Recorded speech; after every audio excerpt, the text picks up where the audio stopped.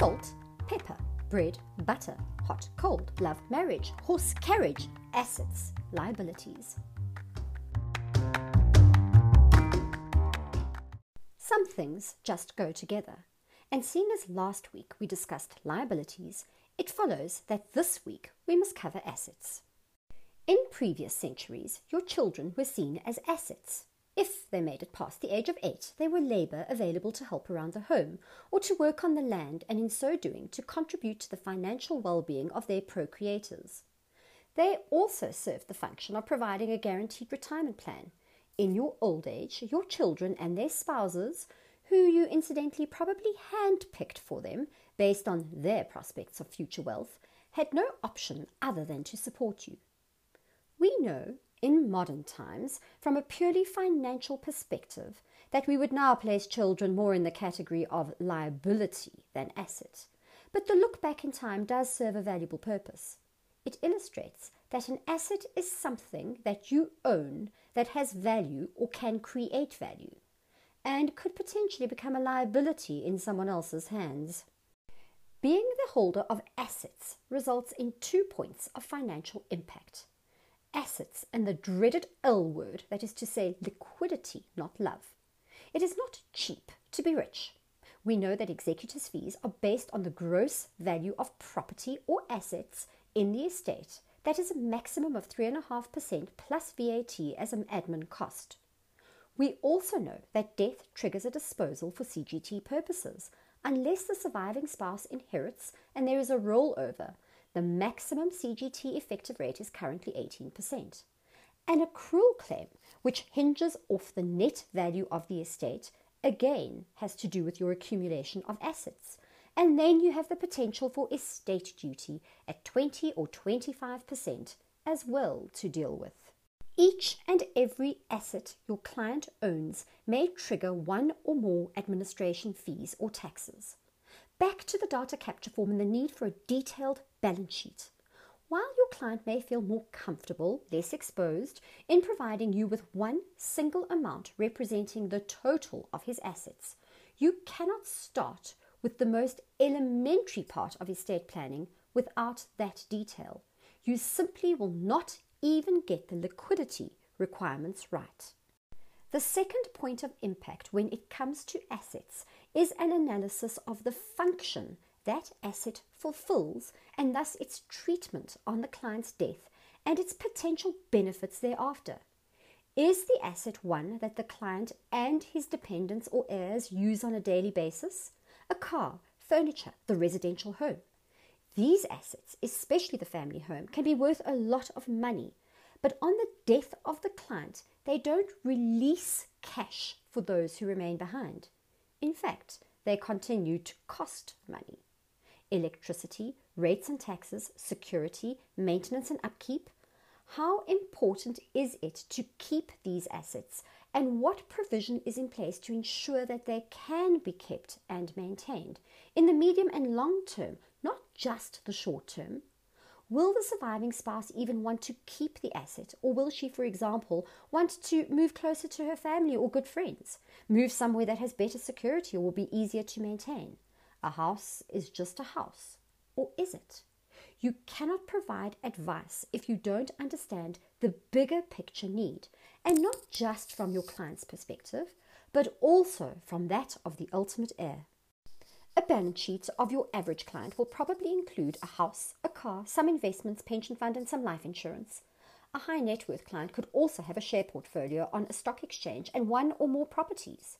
If this client is entrepreneurial in nature or had the good fortune of being born into a family that holds business interests, you can add shares in a private company or CC into the mix. The shares on the stock exchange could be sold and used for liquidity, or they could be retained. The question is, in what way do they contribute to the family's bottom line? If a passive portfolio, to what extent can the heir rely on the payment of dividends to supplement daily needs? If your client actively trades, then what impact will his death have on this investment and those intended to benefit? Just because you have assets doesn't necessarily mean there will be sufficient income on your death for those who stay behind. What about the shares in a private company? Many, if not most, shareholders in small to medium-sized private companies actually work in those businesses and use the income or salary earned to live off to support the entire family. What happens when this shareholder dies? No one likes to think about death. When you are busy running and growing a business, you don't have the luxury of time to think about death.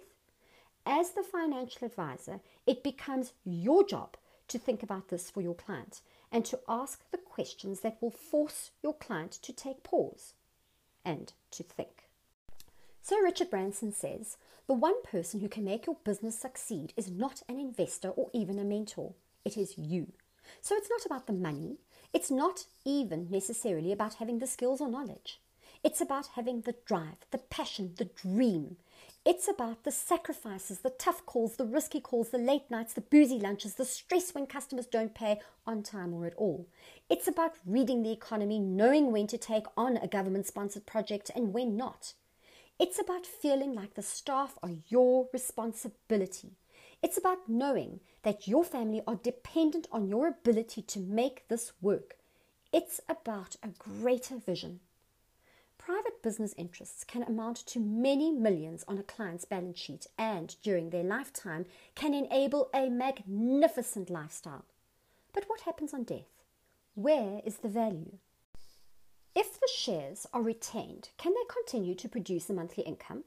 On what basis does a company pay someone an income if they don't deliver any work or value to the company? If they don't contribute to the growth and profits? If an income can't be paid to the heirs, will the company provide dividends?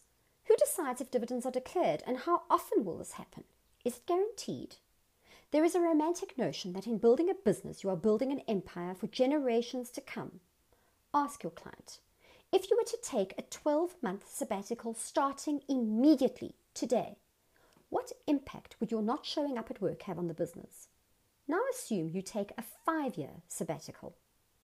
According to an article published in Forbes based on research conducted by Professors Sasha O'Becker and Hans Hivd from the Universities of Warwick in the UK and Bergen in Norway, respectively, based on detailed records kept and studying 341 privately owned companies registered in Norway, it was found that where a majority shareholder or founder died, sales dropped 60% on average over 4 years after the death of that person.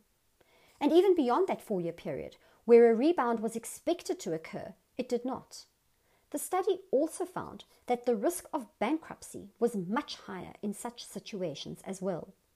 In the words of Professor Becker, it seems founder entrepreneurs are the glue that helps to hold a business together.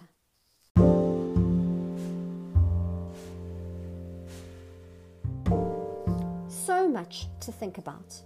A balance sheet is so much more than just that. As the financial advisor, you need to consider each and every asset on that balance sheet and interrogate it in terms of the specific context of your client, her family dynamics, the needs of her broader family unit, their skills, their interests, their desires. One person's asset may be another person's ball and chain. Your role is to bring cold, hard objectivity to a financial planning exercise, even at the level of a particular asset and the impact and role it plays after death or disability or retirement of a client. Your job is to uncover needs and provide solutions to them, to open your client's eyes to the prospects and possibilities.